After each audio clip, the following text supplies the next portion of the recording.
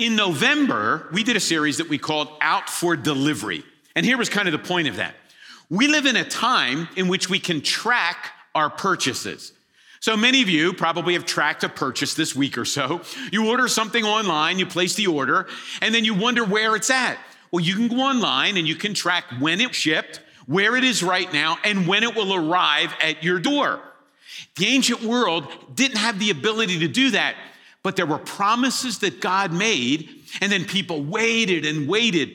And what we seek to do is go back to some of those encounters, some of those people, and see what we can learn about Christmas by looking at those individuals. So we started November by looking at Adam, and Adam kind of presented the need for Christmas. Then after Adam, we looked at Ruth, and we said, everybody's invited. Those that are expected and those that are completely unexpected.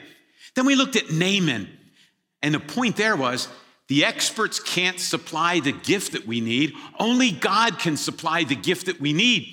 And then we ended, Jason last week talked about Esther.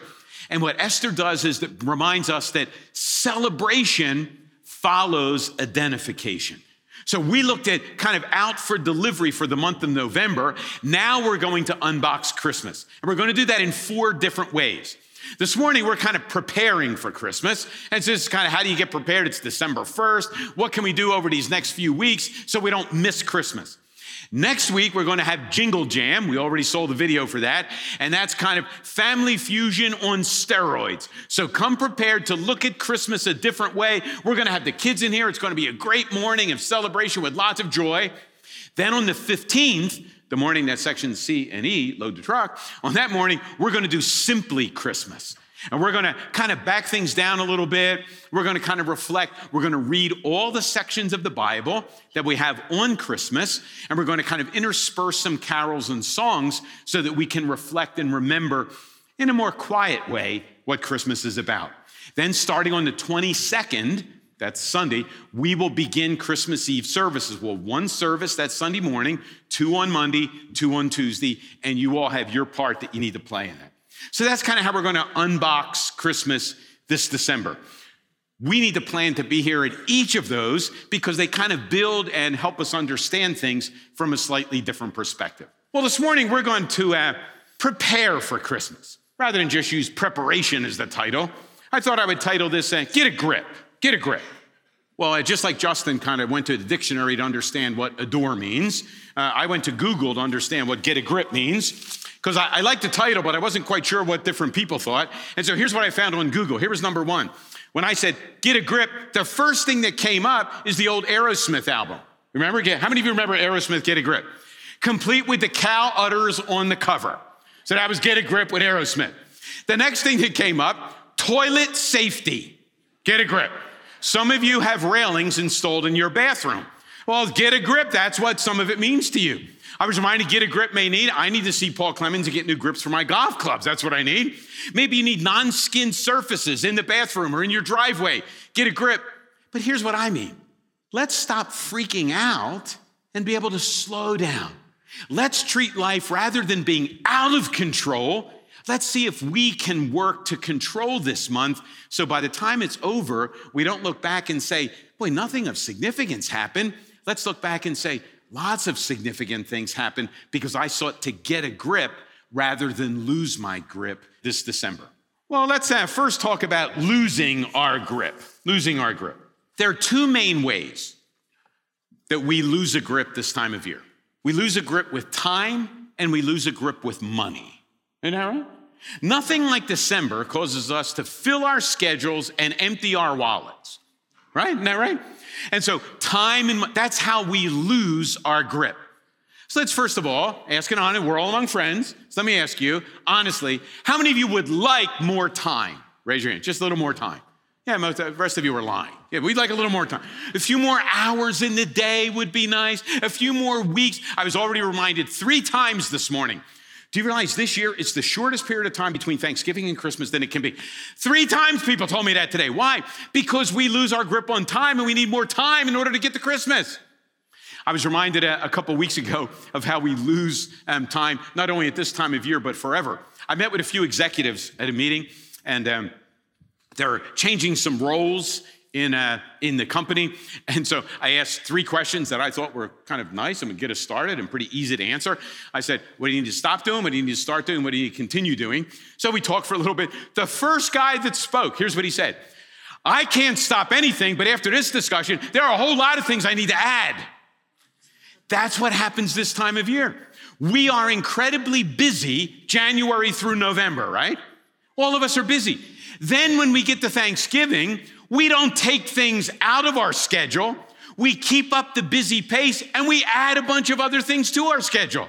So now we have to shop, and now we have to have lots of meals, and now we have to go to church more often, and now we have to do decorating, and we wind up adding stuff, but nothing gets removed. And before you know it, we lose our grip on time. I made up a little quiz just to see if you need the rest of the message or not. Don't give your answer. You may be embarrassed, but just kind of keep your answer to yourself. See if you need a little more time. I often feel that there are not enough hours in a day. You ever feel like that? Here's one. I usually underestimate the amount of time it will take. So you remember, one time, 6 years ago, it took you 13 minutes to get to work, right? You hit every green light, there was no traffic. Now, every day you plan 13 minutes to get to work, which means you're behind before you get there. We underestimate the amount of time. Do you ever do that? How about this one? You find impatience moving you to anger. Does that ever happen with you? I'll shoot straight with you. I occasionally will hope that the people in the other car don't go to Calvary Church, right? Here's a true story. I was driving a few months ago. I'm driving on this back road, and this person in the white van in front of me was driving me nuts, right?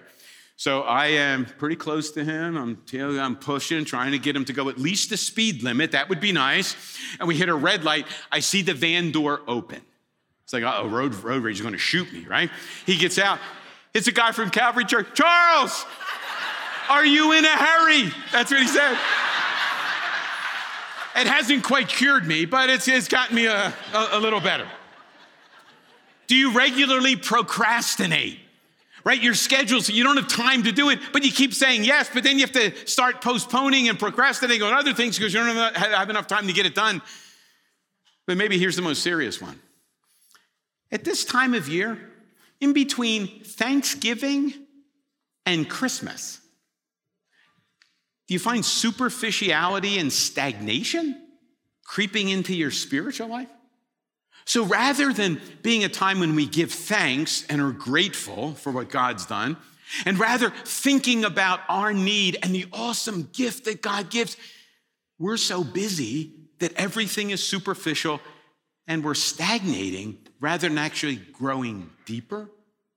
That's what losing a grip is about when it comes to time.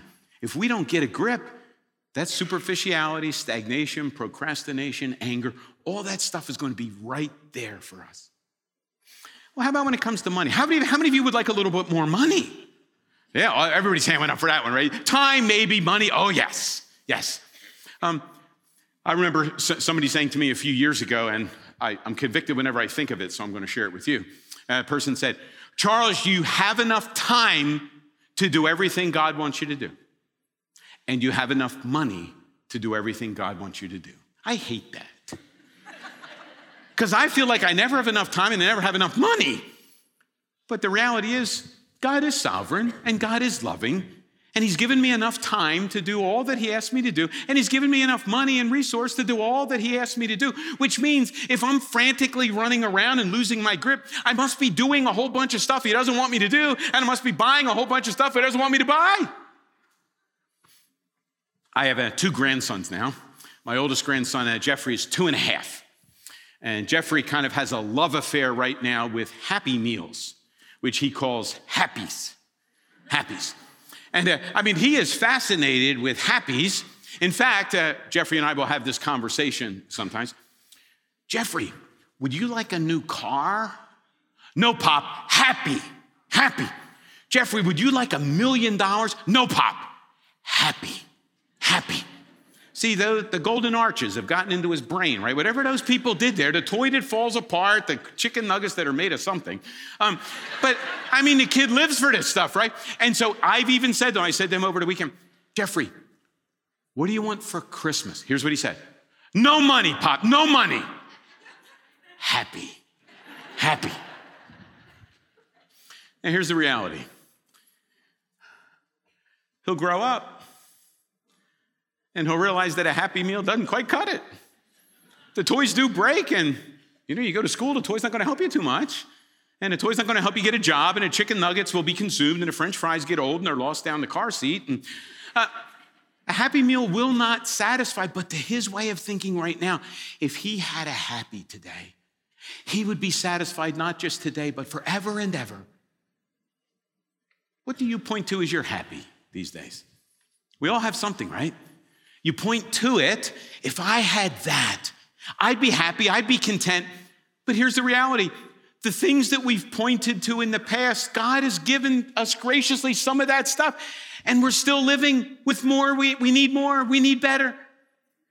The reality is only God's gift at Christmas satisfies forever. It's not a Happy Meal, and it's not whatever else we point to or think will satisfy. It's what only God can give. Well, let me give you a money quiz. Since we had a time quiz, I'll give you a money quiz. Only 2 questions here because I think you're already with me on this one.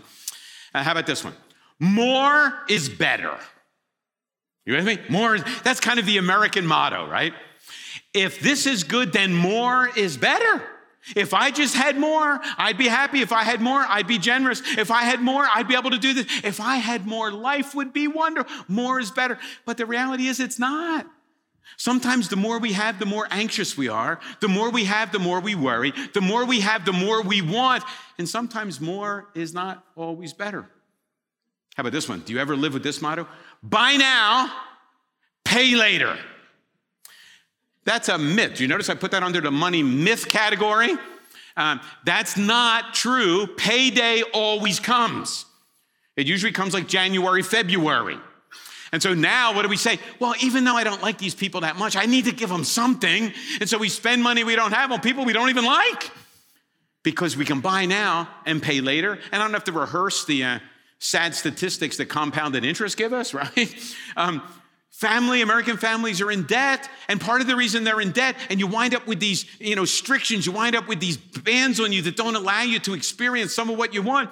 Because we're paying for last Christmas and we're paying for last year's vacation and we're just adding more to it. More isn't always better. And you can't buy now and pay later. They're myths. They're myths. Have you ever lost your grip? We're tempted on December 1st this year to lose our grip. So we're going to talk about is how to get a grip then. How can we get a grip this year and not lose it the way we have in the past? Now, here's my strategy. I'm going to remind you of a couple familiar pictures that will help you realize the reality of who God is and who we are. And then once you kind of wrestle with the pictures and reflect on them, there's some outcomes or we can implement a few things that will actually allow us to get a little more space. So here's kind of a verse that we're going to look at from Isaiah. We'll do the John 10 verse first. Here's the first picture. I am the good shepherd. The good shepherd lays down his life for a sheep. Now, I don't have to tell you, this is one of the most familiar pictures in all of the Bible. Let me give you some stats. The word sheep is used in the Bible more than 400 times. The word shepherd, over 100 times. You kind of get the idea. God wants us to think about this picture a little bit. God wants us to think about the metaphor. In fact, maybe God created sheep and designed the role of shepherds to teach us something about us and teach us something about him. Jesus is our good shepherd. He lays down his life for the sheep. What do shepherds provide for sheep? Provision. Shepherds lead them to what they need to eat. Shepherds protect them, kind of keep the enemies away. Shepherds guide and direct and lead. Shepherds do all that really cool stuff. The sheep don't have to worry too much about where they're going to eat because the shepherd's doing that. The sheep don't have to worry whether they'll be protected. The shepherd's worrying about that. The sheep don't have to worry about what's going to come next. The shepherd's thinking about leadership and guidance. Well, we're sheep. God's our shepherd. Jesus is our good shepherd. He lays down his life for us. Therefore, we can trust him with the provision. We can trust him with the protection. We can trust him with the guidance. So in the interest of adding a little bit of time and space to our December, I'm going to read you a psalm. And I don't want you to do anything. I don't want you to look it up. I just want you to sit there. I want you to think about the psalm. The most famous psalm chapter in the whole Bible. And it's about sheep and a shepherd. And maybe when you're tempted to live at a frantic pace or empty your wallet unnecessarily, maybe you need to think about who you are and who God is. Psalm 23 says it like this. The Lord is my shepherd. I lack nothing. He makes me lie down in green pastures. He leads me beside quiet waters. He refreshes my soul. He guides me along the right paths for his name's sake. Even though I walk through the darkest valley, I will fear no evil, for you are with me. Your rod and your staff, they comfort me. You prepare a table before me in the presence of my enemies. You anoint my head with oil. My cup overflows. Surely your goodness and love will follow me all the days of my life, and I will dwell in the house of the Lord forever. You know what that psalm says? We can relax this December. You can build a little space, add a little margin to these next few weeks, because God's our shepherd. We're his sheep. He's leading, protecting, providing. The pressure's off. Build some time, build some margin into your life. First picture. Here's another picture that's actually a little more personal, and we at least appear a little better in the picture. And that is God is Father, which means we are children. I just picked one from a few verses from Romans chapter 8. Here's how Paul says it. For those who are led by the Spirit of God are the children of God. The Spirit you received does not make you slaves so that you live in fear again. Rather, the Spirit you received brought about your adoption to sonship. And by him we cry, Abba, Father. The Spirit himself testifies with our spirit that we are God's children. We don't have to worry. We don't have to fret. God is our Father. He knows what's going on in our lives. He knows what we face. He knows what we lack. And he's able to build those things and build us into what he wants us to be. Every parent in this room, it doesn't matter how old your kids are, every parent in this room knows that your kids think your stuff is their stuff. You ever notice that? My daughters never, ever asked to borrow anything. If I can't find something, I begin by calling them. Because they think my stuff is their stuff. Now, their stuff is not my stuff. It doesn't work that way. But my stuff is their stuff. And you know what? That makes perfect sense. It's actually legal. Kind of works like this. If you don't have a will, now, by the way, you should have a will. Don't say, Charles said don't have a will. You should have a will. But if you don't have a will, here's the legal reality. If you don't have a will and you die, your spouse gets all your stuff. You don't need a will for your spouse to get your stuff. And if you and your spouse both die, your kids get all your stuff. You don't even need a will for that. That just kind of naturally happens. Our kids are kind of living out the reality while we're still alive. That's all. I mean, our stuff is their stuff. The law recognizes our stuff will one day be their stuff. And today our stuff, they act as if it is their stuff. Our kids live as if they have authority over our stuff. And it isn't just inheritance. It's a present reality. And our kids also live with a sense of intimacy and connection that other people don't have to you. Your kids can come and see you when they want. They don't have to knock at the door. They expect you to return their calls. They live expecting you to be there. And the truth is, we're usually there. If we can all be, God is our Father. We can rest. We're his children. His resources are ours. That's why sometimes when you read in the New Testament, and Jesus talks about we need to come to God as children. What's that mean? Children expect that God wants the best for them, and they live almost as if his stuff is their stuff. And it's not arrogance it's part of being in the family, because it's not a business relationship like at work, where if you don't perform, you get fired. If you don't perform in a family, nothing really happens. You still come to Christmas dinner. You're still a kid. Well, with God, we're family. We're family. And one last picture. Jesus is the Prince of Peace. Here's how Isaiah says it. This is the Christmas verse. For to us a child is born, to us a son is given, and the government, right, there's kind of that king again, the government will be on his shoulders. He will be called Wonderful Counselor, Mighty God, Everlasting Father. So you see kind of the sheep picture again, right, with Counselor. You see the Father, Peace, Prince of Peace. And here's a Christmas reality. We all want peace, right?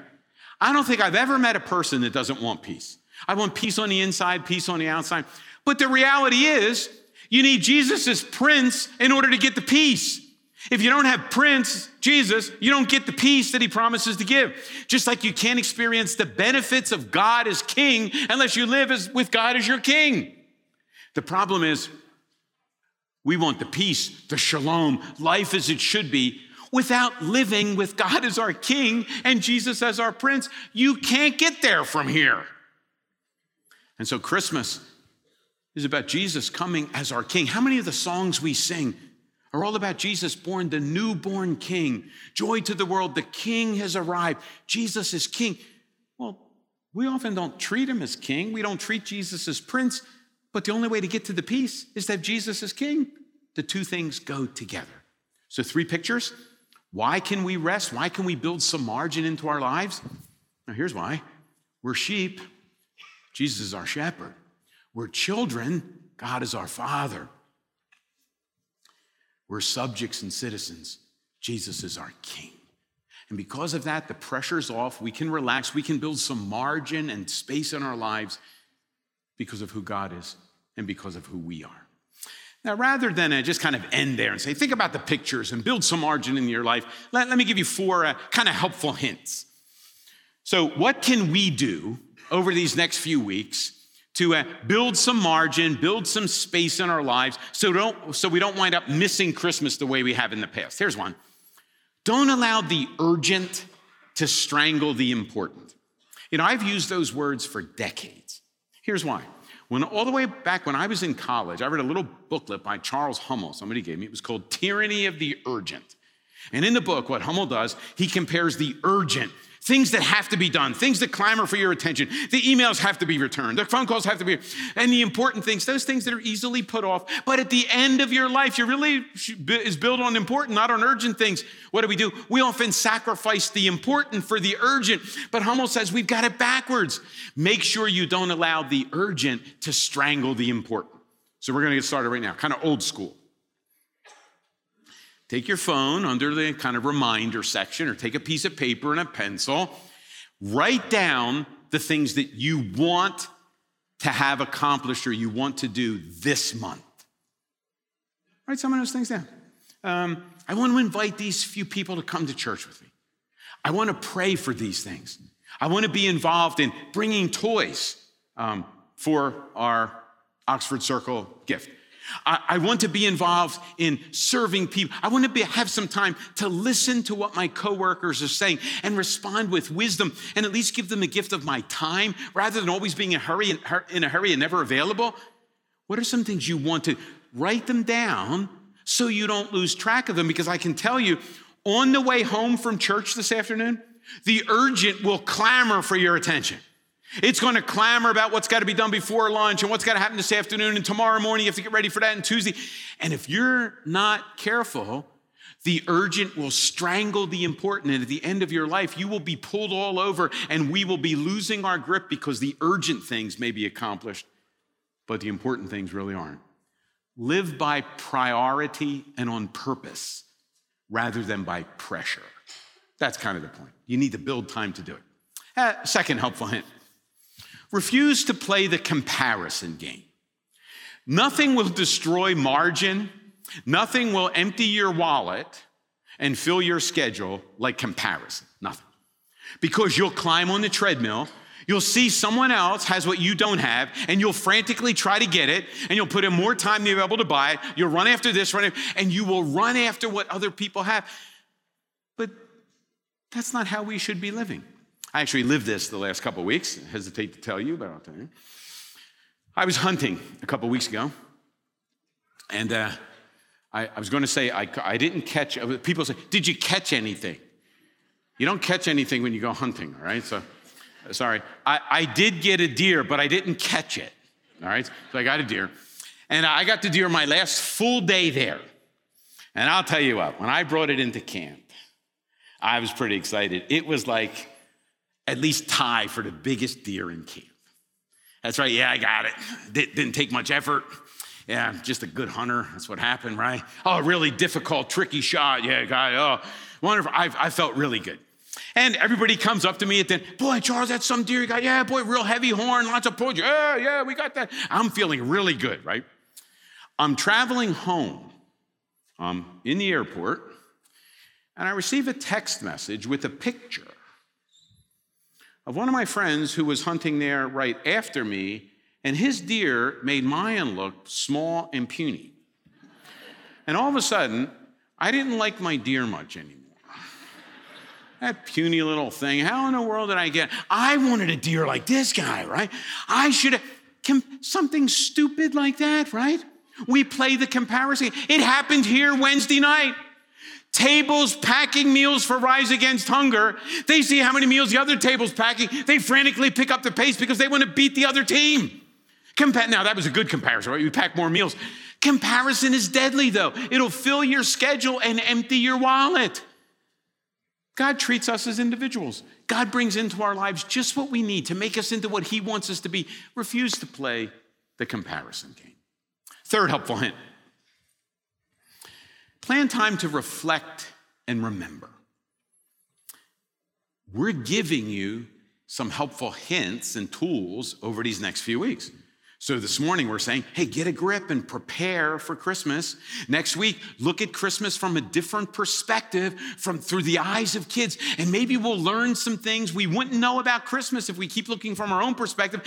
Then on the 15th, let's look at Christmas, a stripped down version. Let's just reflect and remember what happened as it's written. And then 22nd, invite your friends, family members, coworkers. Let's come and celebrate together. We're giving you some tools to reflect and remember. But that's probably not going to be enough. So here's what I would recommend. It's pretty easy to remember. Read the first few chapters of Matthew and the first few chapters of Luke a couple of times over the next few weeks. That's where the Christmas story is. We only get the Christmas story in two of the Gospels, the first few chapters of Matthew and the first few chapters of Mark, and that's it. So read them slowly, reflectively. Get up a few minutes early, put your butt in a chair, get your cup of coffee, and rather than start the email right away and go online and run out the door, take a few minutes, get up early, and build a little time for reflection and remembering into your day. And start your day by reflecting and remembering, and then gather together week by week, and let's reflect and remember together. And one more thing. Become the most generous person you know. Somebody thinks, Charles, you don't understand. I don't have much money. I didn't say anything about money. Become the most generous person you know. But here's the point. You can't generously give other people your time if you don't have any time to give them because you're frantically filling your schedule with lots of urgent things. And you can't give people a gift financially or other means if you don't have some disposable something to give them. So if we don't build any margin and we don't have any space in our lives, we can't be generous at all. And part of the problem here is everything in our lives we think has to be perfect before we're able to give time and give energy. I remember a couple of years ago, Matt Reed grabbed me in the atrium and he said, Charles, do you know the difference between hospitality and entertaining? I was in a hurry, so I didn't even have time to listen, just ran by. No. I said, no, Matt, what's the difference? He said, entertaining is just putting on a show. It involves a lot of time and a lot of money. Hospitality is inviting people into your home and inviting people into your life. The Bible never commands us to entertain. I'm not saying don't ever entertain, but the Bible doesn't command you to entertain. The Bible does command us to be hospitable. But the only way we can be hospitable is if we have some time and we have some resource that we're able to bless people by giving them a tangible taste of Christmas with our time and with our resources. But if we're losing our grip, it's never going to happen. Well, I thought we'd end the service this morning by having Justin come out. He's going to lead us in a song. And so we're going to take the last few minutes of our service. We're going to try to do these things. We're going to sing about the important and not the urgent. We're not going to compare. We're going to just think about God and us. And we're going to reflect, and we're going to remember through the words of the song what Christmas is. And hopefully we're going to become more generous because we're able to give our time and give some of our resource to others. Let's pray. Father, we confess that we often lose a grip. We lose a grip on our schedules, and before you know it, we're running from activity to activity, and people seem to be nothing but a nuisance in the midst of the process. And Lord, we believe the myths about money that if we just had more, and sometimes we buy now and hope to pay later, and we're living in that treadmill. Lord, help this year to be a little different, and help us to reflect on the pictures, to realize that you're our shepherd. The pressure's off. You're our Father. We can relax. Jesus, you're our Prince. If we follow you, we'll experience peace. So Lord, help us to get a grip this month as we prepare for Christmas. Help 2019 to be the best thus far. We pray in Jesus' name.